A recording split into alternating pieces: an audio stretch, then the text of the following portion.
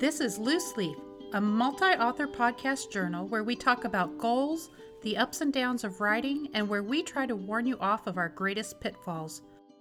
Welcome back to Loose Leaf Author Podcast. Hillary and Kale could not be with us this week, and I'm excited to have Scott Kuhn with us. He is the author of Lost Helix, his debut novel that just came out in June 2020. Would you like to introduce yourself, Scott? Hello, my name is Scott Kuhn. As you stated, my debut novel, Lost Helix, it just came out in June. It's a YA science fiction adventure story where you follow DJ across the void as he tries to find his missing father and the mother he never knew while being chased by corporate agents. I've been writing basically my entire life, and I first got published in, I think it was 2006, in Nth Degree magazine.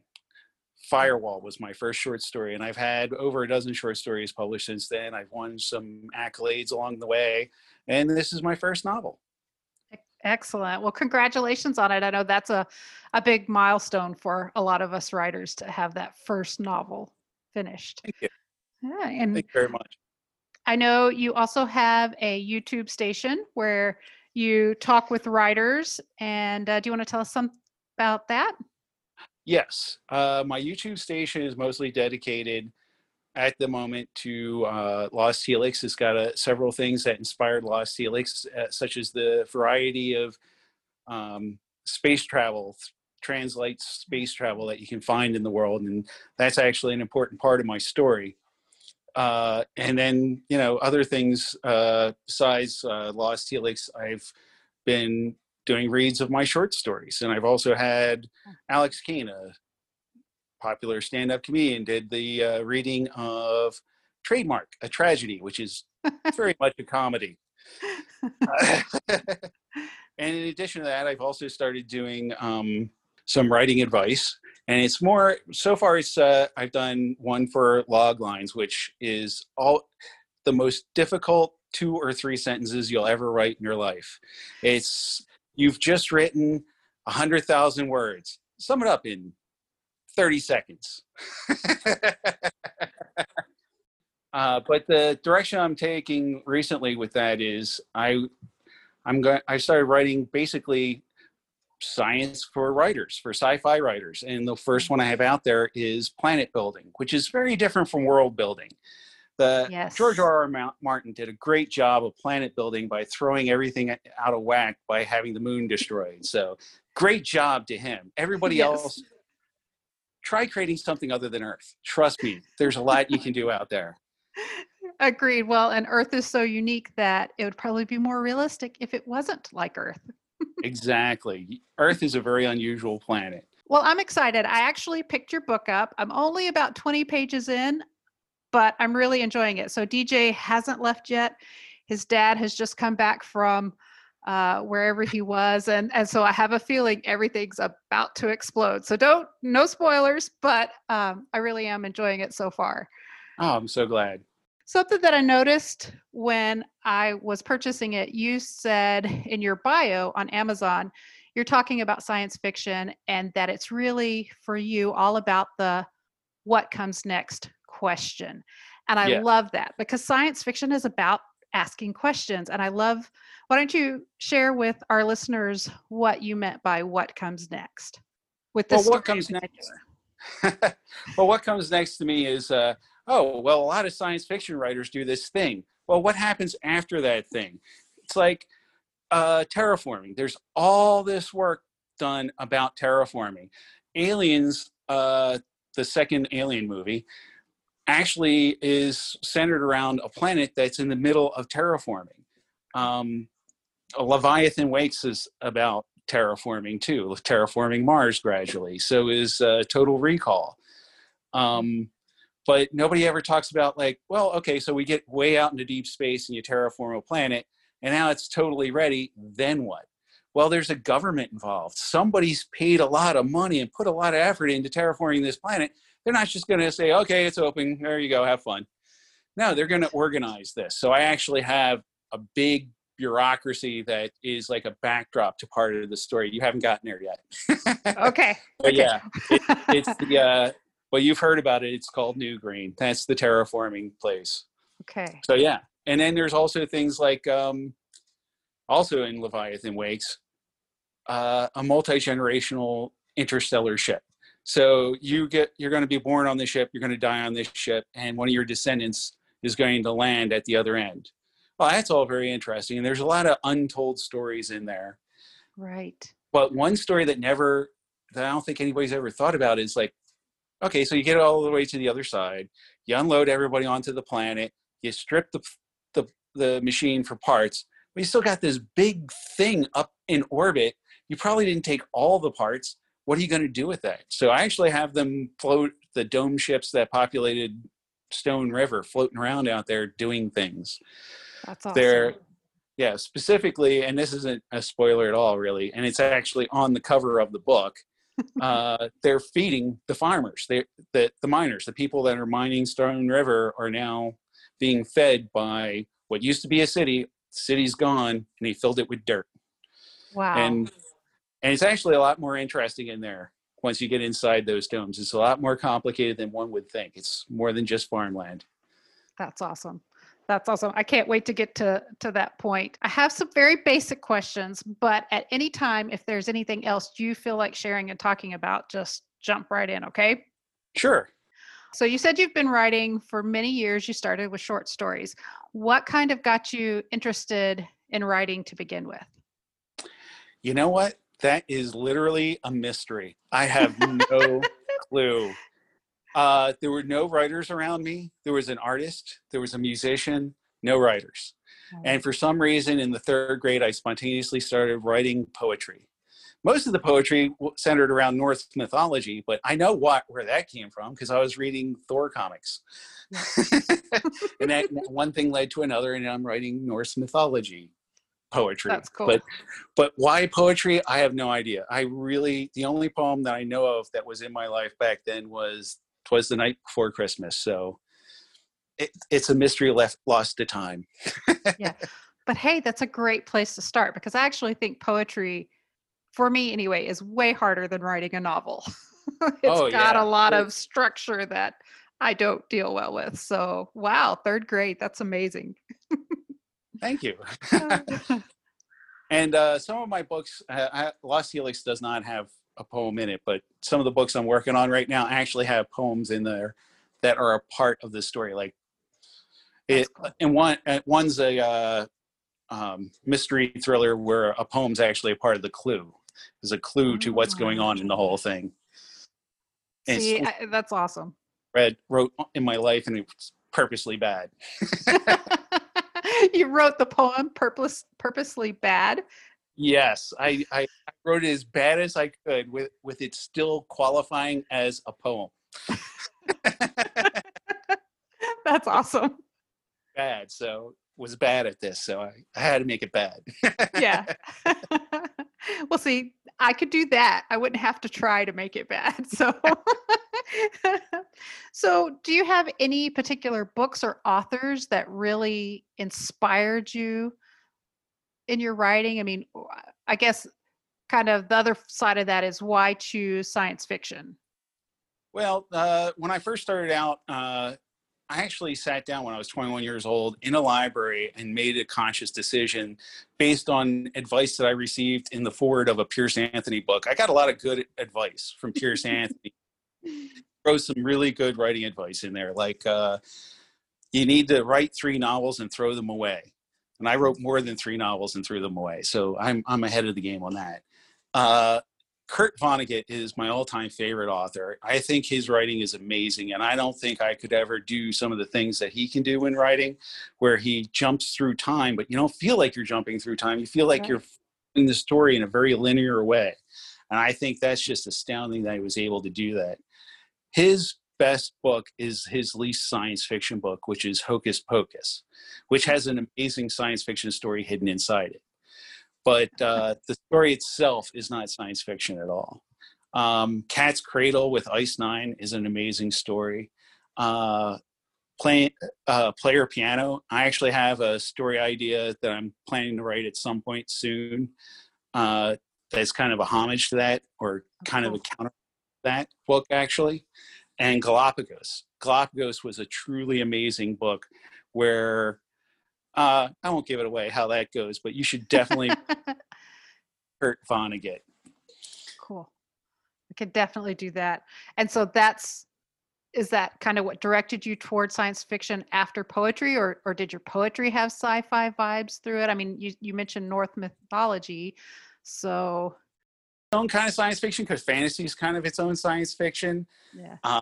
And that was kind of what pulled me in the direction of science fiction over fantasy, was that at the time, I felt like there was a larger world that you could do, more directions you could go with science fiction than fantasy. But that was because back then I had a much more narrow view of what fantasy could be, because I thought, oh, well, fantasy is writing in Tolkien's world and using Tolkien's people and so forth.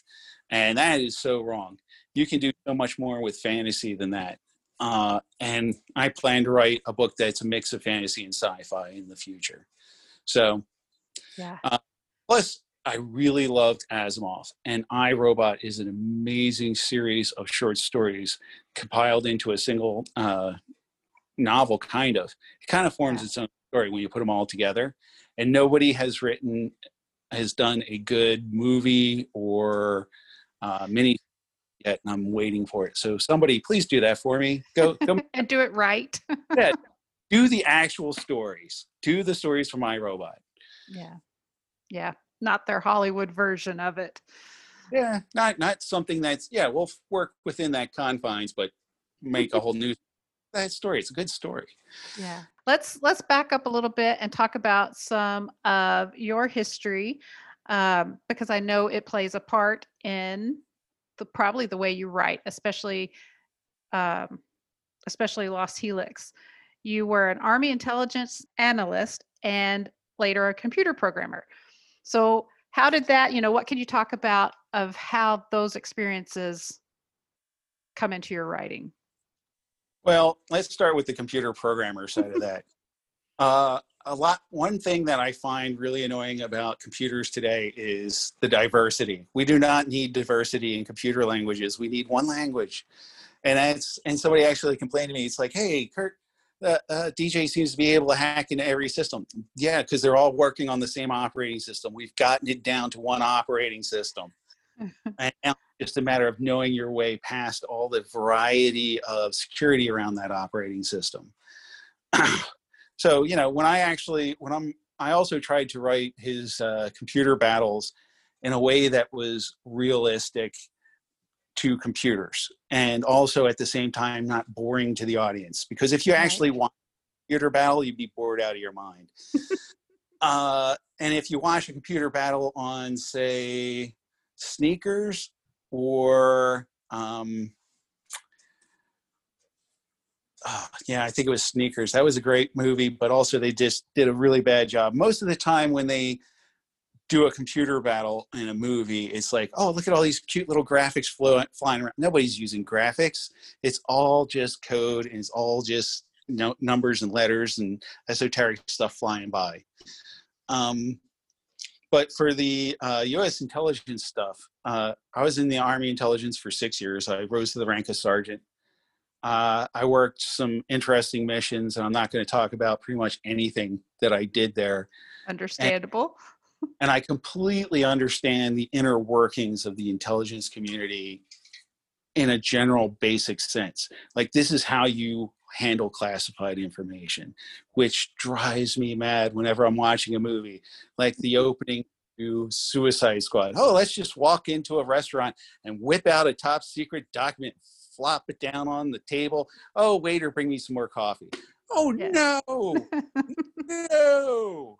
I actually had that job when I was in the Army for a brief period of time, taking classified material to the base commander, and we had to double wrap that sucker and do all this other stuff and put all the proper labels on it, move it to the building across the secured military base, unwrap everything inside another secure room, and then wrap it all up again and bring it back. So no, don't do that stuff.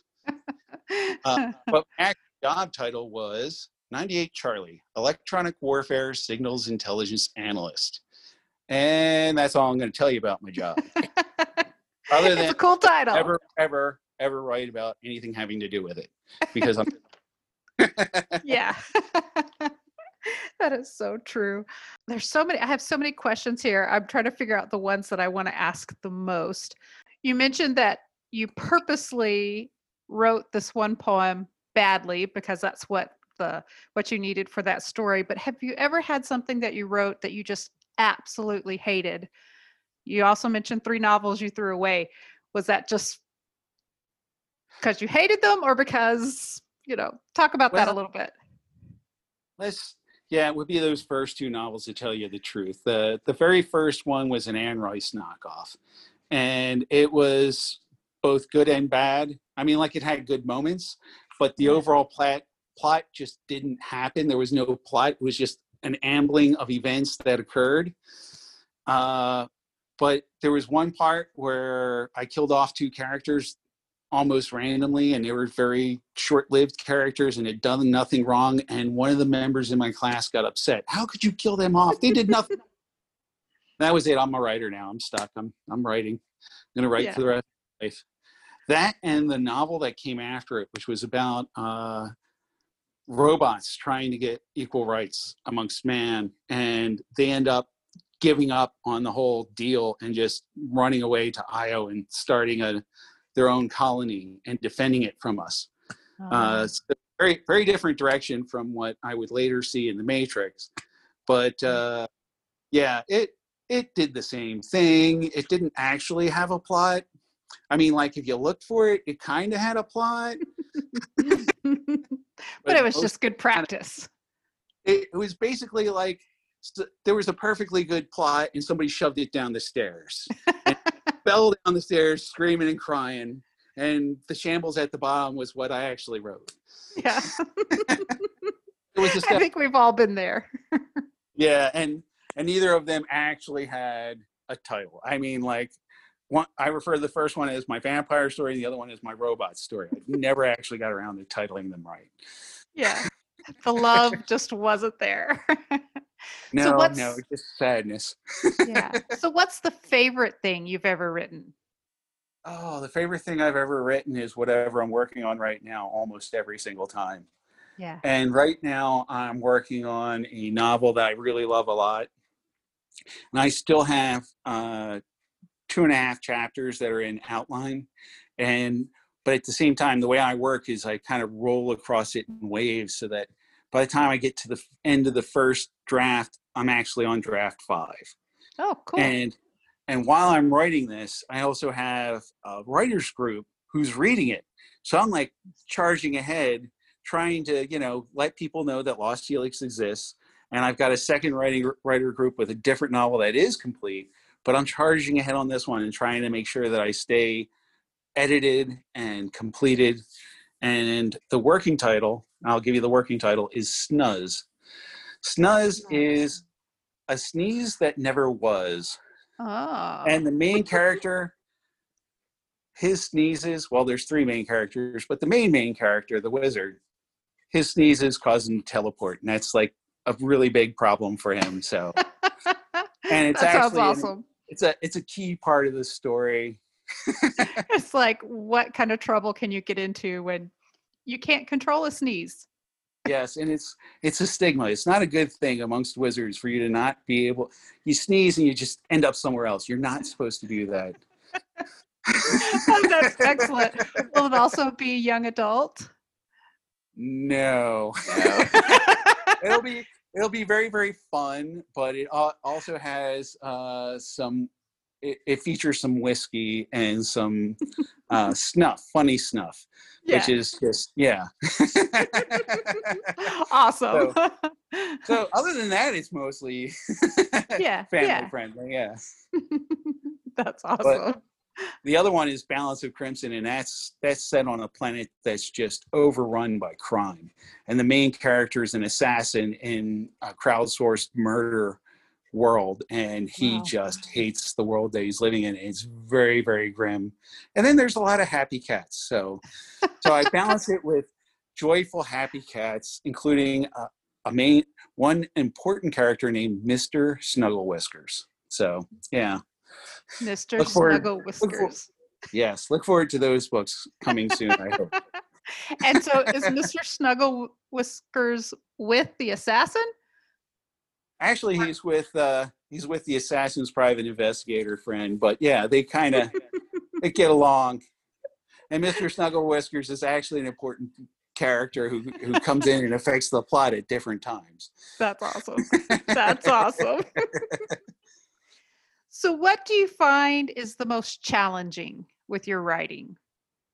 Oh, that is definitely bringing out the emotions that I want to bring out in the characters. And I have struggled with that from the beginning my whole life. And the best thing that's ever happened to me was the publishing of The Emotions Thesaurus. Yeah. I strongly recommend that if you're going to be a writer and if you're not naturally spitting out like powerful emotional scenes where your characters are showing their emotions to the reader in a way that the reader's already engaged with, go buy that book. Read the foreword. Always read the foreword to something like that. And you learn so much more just from that. And also always read the foreword to any novel from any author that you love. If he puts a foreword in it, read that foreword. It might just be some silly stuff about this is my life and this is the things I do with my time, or it might actually give you some advice. Yeah. Even if it's just by accident, they often give you really good advice for writers. That's cool. I like that insight. It's interesting you mentioned The Emotions Thesaurus. I remember when it was still just their blog before they put it out in print. And I totally agree. I have my print copy and I have shared it with many, many writers groups and said, okay, you really need this. And it's wonderful. Oh yeah, my print copy is holding on by bare teeth. It's just threads now. Yeah. Well, it's great because it gets your mind working along those lines, and I've found that now I can just kind of glance at it and then I'm back in that mindset, and it just helps you to think of, well, what does this emotion really look like? What would it really feel like? And they put so much work into that. Yes, it's an excellent thing. It's an invaluable tool. Our favorite question is, would you say being a writer is a gift or a curse, and why? The answer to that is yes. Yes. It is a wonderful, fulfilling, enriching, grueling, taxing, draining activity. And while I'm doing it, I'm thinking, damn, I could just be playing video games right now. There wouldn't be any stress. I could be mouthing off to some 13-year-old who just shot me. and it would be a lot more, or I could just be watching cartoons. I could put on Phineas and Ferb right now. It'd be awesome. And just be relaxing. But at the same time, when I'm like, if it's like early in the day and I'm playing video games or I'm watching Phineas and Ferb or something else, I'm thinking, you know what, you could actually be accomplishing something. You could be doing something that when you're done, you'll be tired and it will have drained your brain, but what you've done has created something. Yeah. And so it's definitely both. Yes, I agree. And so far, most writers I've asked that question do agree, because you have those wonderful moments where the words are just flowing and the energy is flowing and it's like, this is awesome. But then you have those days where you're just like, I like to think of the analogy of, or the visual of Harry Potter sitting there with Umbridge's pen in detention writing, I will not tell lies, and it's pulling his own blood from his body. I'm like, sometimes writing feels like that. I'm just, I will not tell lies. Absolutely, yes. Okay, so what do you think has been your toughest criticism so far? Actually, the toughest criticism, and this is based on the fact that I actually had to do something about it, came before Dancing Lemur accepted my novel. And this is going to be a piece of writing advice that I'm going to send out to any other new writers out there. They said, Scott, we got about halfway through your novel. we're enjoying it a lot, but we've already counted 8 point of view characters. 8. These people don't need a point of view in here. What's going? If you can cut this whole novel down to 3 point of view characters, we'll take another look at it.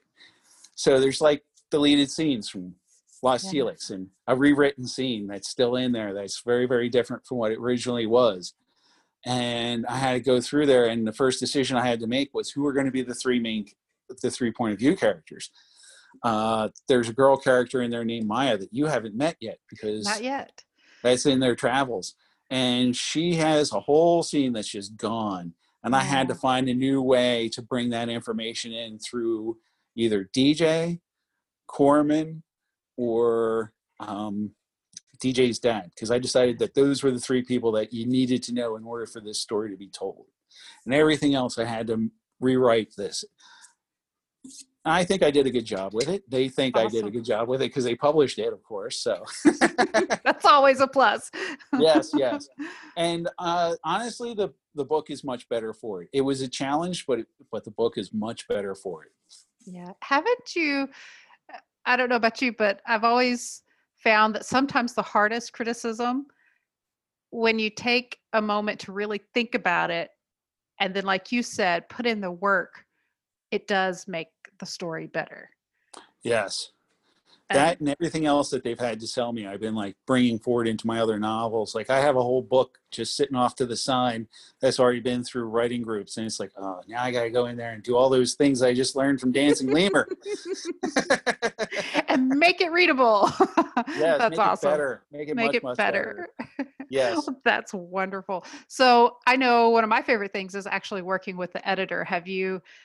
What was your experience like working with your editor? Well, I actually...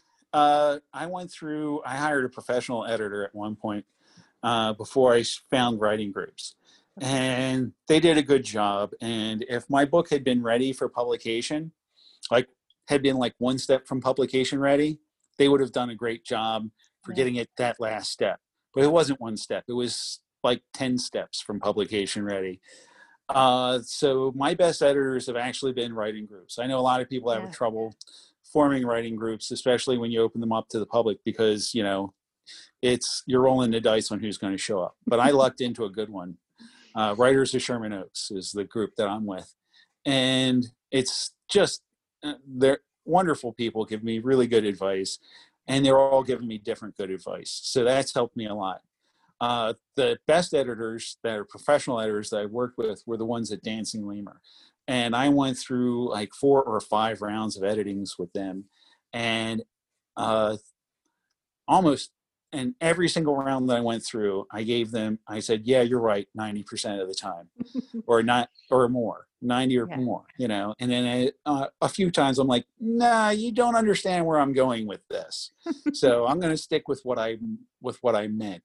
And a couple of times on those, it's come back, it's like, no, we understood what you meant. I'm like, okay, you're right. So writing a book is a really difficult process, and there's a lot of layers to it. Yeah. And you're not going to get it right on the first draft by a long, long margin. And the more drafts that you do, the better it gets, until you get to a point where you just got to stop. Yeah. So that brings up a great question. How do you know when it's time to stop? That's the hard part, isn't it? It is a hard part, because sometimes even after you let it go, you're like, oh, I could have. Oh. Lost Helix, I stopped and I felt I was finished, and I decided that I was going to get it out there, and I went through the various levels of trying to get it published, and I was like, I'm going to just publish this on my own if nobody wants it. And I'm so glad that I didn't come to that, because where I'd stopped obviously was not a good place to stop. And Dancing Lemur helped me to make it a much better novel. So the stopping is, the place to stop is when somebody or you decide to publish the novel. That's when you stop. Yeah. Never stop before 5 drafts. If you stop before 5 drafts, you're not done. No, just keep going. Do it again. Totally agree. Okay, so we've talked about your hardest criticism. What was the best compliment you've ever been given for your writing? So far, yeah, it's definitely from everybody who has written a review online about Lost Helixes, and it's been common to basically all of them. It's that this is an easy, fast read. It's just enjoyable, and that's the best compliment because that's my first goal. Whatever else might be going on in the story, whatever else might happen in there, first thing I want to do is I want you to enjoy reading this. I want you to have a good time. I want you to say, I loved reading that book. I would read it again. You should read this thing. And clearly I've accomplished that because they all keep telling me the same thing. This is a good, fun, fast read. You just rip right through it. Yeah. Well, like I said, I just barely got it this weekend, and I was trying to read some of Damien's book too. I was trying to get ready for these interviews, and I am really enjoying it. And I'm looking forward to reading time and getting to finish it. I'm like, there's not enough reading in my day. So at least now I've got another good novel that I can get through. So I'm excited about that. Oh, I'm so glad. Okay. So what do you do when you're not writing? Well, I've already talked about a couple of things. Like I watch cartoons. I watch a lot of cartoons. When I was a kid, I loved cartoons, and Saturday morning was like, church was on Sunday, but Saturday morning cartoons was my religion, really. And basically the end of my cartoon watching period was noted by Soul Train. When Soul Train came on, cartoons were over for the week. Time to go outside again. Cartoons have grown up with me, so now we've got like the Venture Brothers were a wonderful cartoon. The Simpsons have continued to be a wonderful thing. I'm watching the Treehouse of Horrors right now. Phineas and Ferb were wonderful, and Milo Murphy's Law by the same guys right after. I also love playing video games. I have a 60 game console, which was like all the Midway arcade classics. I got it mostly for Miss Pac-Man, which I wasted so many quarters on. I own it. I feel like they should have just given it to me for all the quarters I gave them. But and then I love hiking. When I was a kid, I used to go fishing. I was an expert at piloting a canoe with 3 or 1 person in it. And then I gradually came to realize I really don't like fishing. I don't like catching the fish. I don't like baiting the hook. I don't like cleaning the fish. I don't like any of that stuff. Yeah. But I really like nature.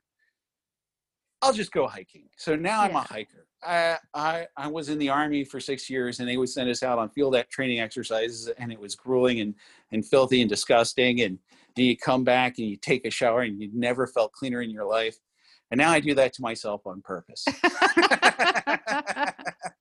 That's great. Somebody I work with told me, you don't have to do that anymore. I'm like, I know it. I don't understand why I keep doing it. I seem to enjoy it. Yeah. But, well, I'm sure there's some beautiful places that you get to see that way that you can't see any other way. And the only way to see it is actually to go out there and see it with your own eyes. Strange thing I do when the sun starts going down, if I'm hiking alone or camping alone, everything stops. I just sit there and watch the world change colors for an hour. Yeah. It's really an amazing sight. Well, we're almost out of time, but what advice would you give? I know you've already given us some advice for new writers, but if there's any one thing that you think is essential that they have in their toolbox at the beginning of their journey, what would that be? Learning. You will always be learning. Learn the art, learn the business, and then assume that everything changed while you weren't looking, and then go and learn them all again. That is so true. Keep learning. Learn what the market is. Once upon a time, half a bookstore would be Westerns. And then one day, apparently, people walked into a bookstore and there was no Western section anymore. It just all vanished all at once. Huh. Don't even remember that time. I was reading an article about that. But yeah, that's the kind of seismic changes that happen all the time. So learn don't chase fads. Learn like the big trends of what people really want to read. That's excellent advice. And I love that you said keep learning because it does change so fast. I mean, I think about when I got serious about writing in 2008, it's a entirely different world already in the publishing world. Absolutely. Well, once again, I'm so glad that you've been with us. I'll make sure we have links to Lost Helix in our notes, as well as to your YouTube channel. And I hope that we get to hear from you again sometime. We'll be watching for those new books. I hope so too. I hope you guys have me back on for my next book, and I hope I have a next book Yes. very, very soon. That would be awesome. Well, Scott, we have a little saying that we like to end with, and it is keep writing or start writing.